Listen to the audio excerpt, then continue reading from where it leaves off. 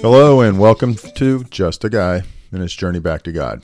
So today we're in James 2, and this is actually a chapter that really challenges me.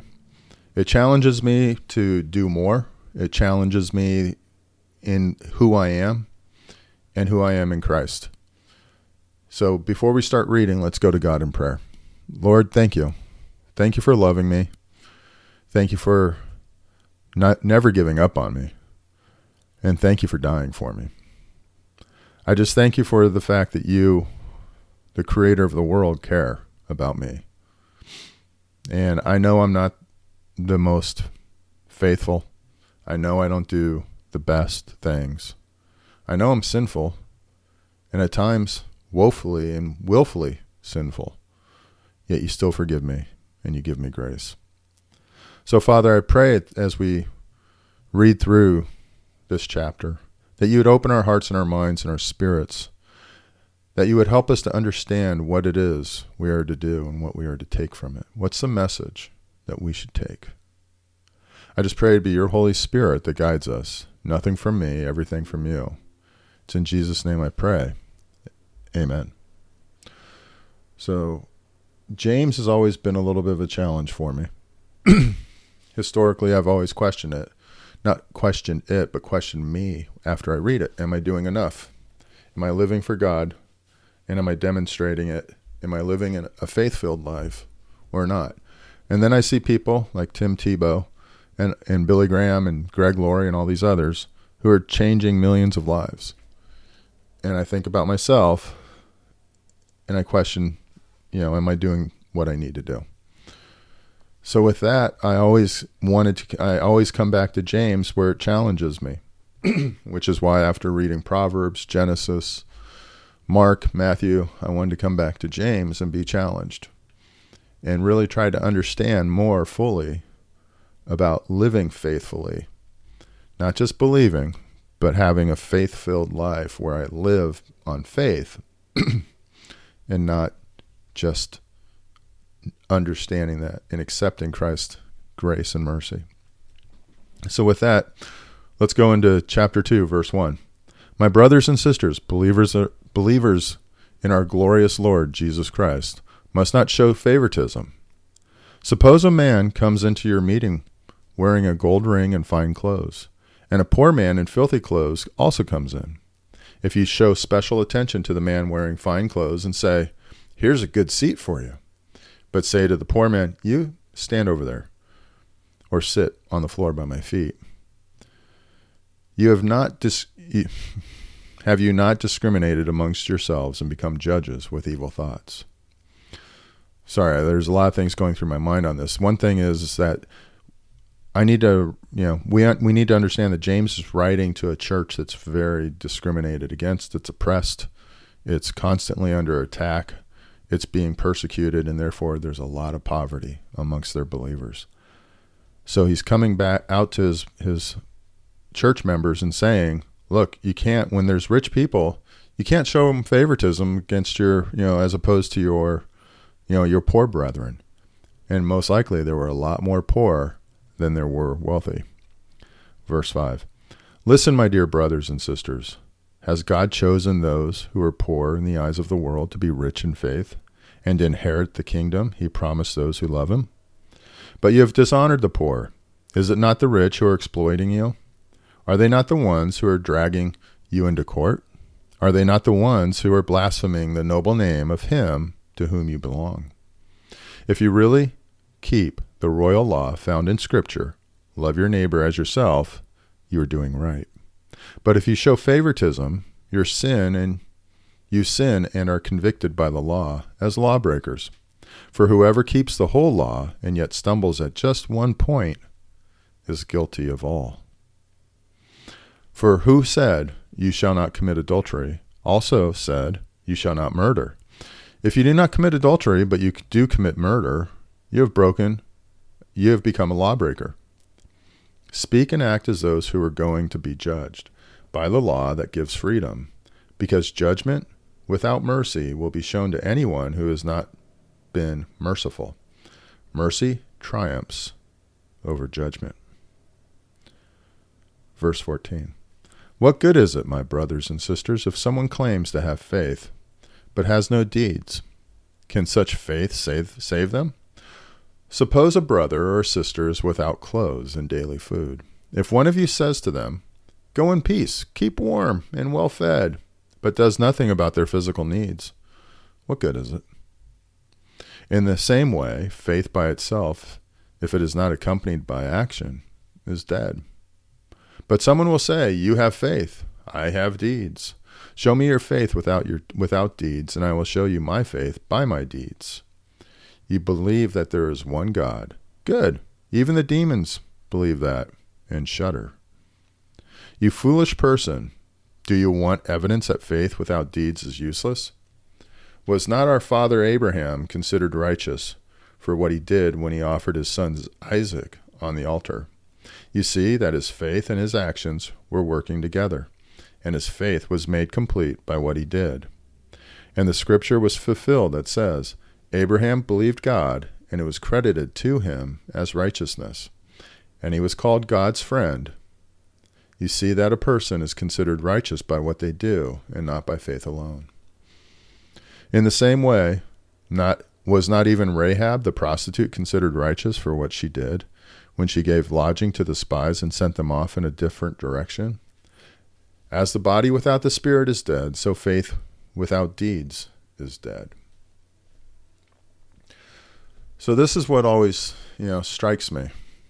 Faith without actions. And I guess the question I always have to ask is it big actions? Is it outward actions? Or is it a change in who we are?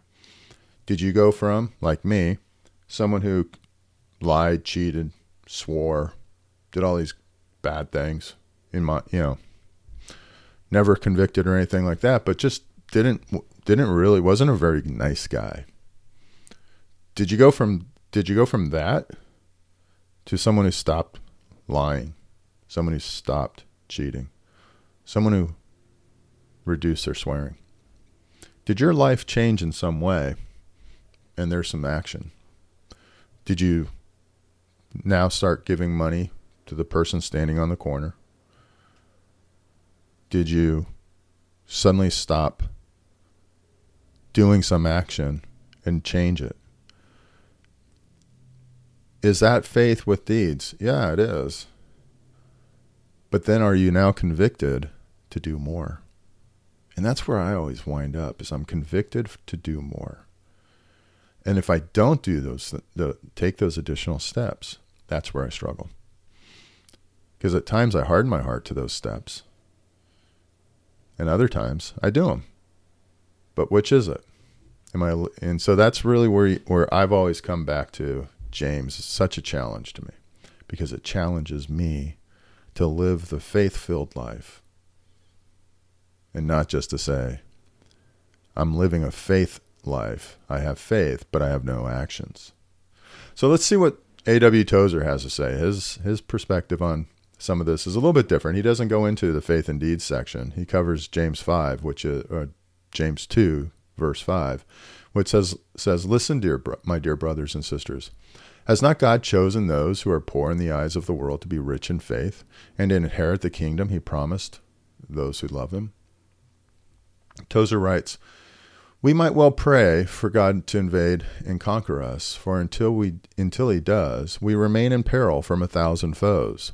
We bear within us the seeds of our own disintegration. Our moral imprudence puts us always in danger of accidental or reckless self-destruction.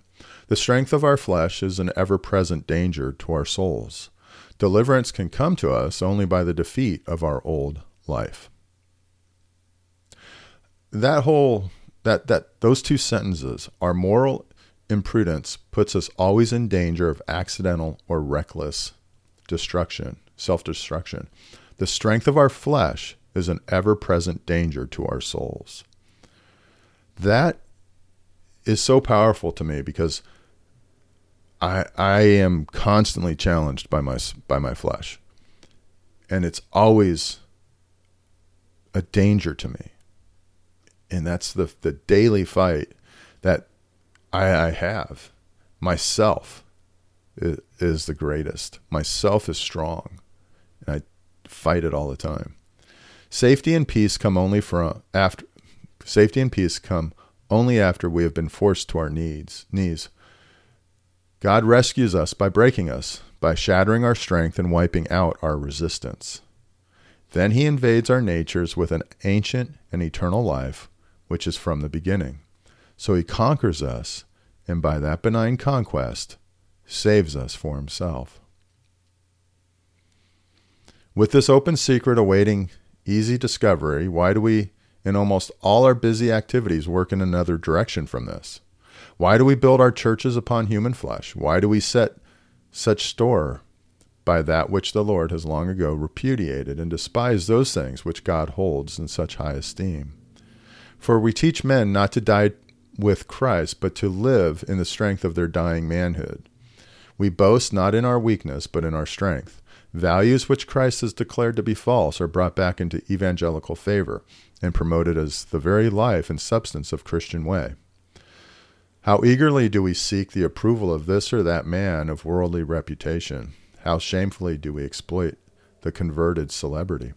Anyone will do to take away the reproach of obscurity from our publicity-hungry leaders, famous athletes, congressmen, world travelers, rich industrialists. Before such we bow with obsequious smiles and honor them in our public meetings and in the religious press.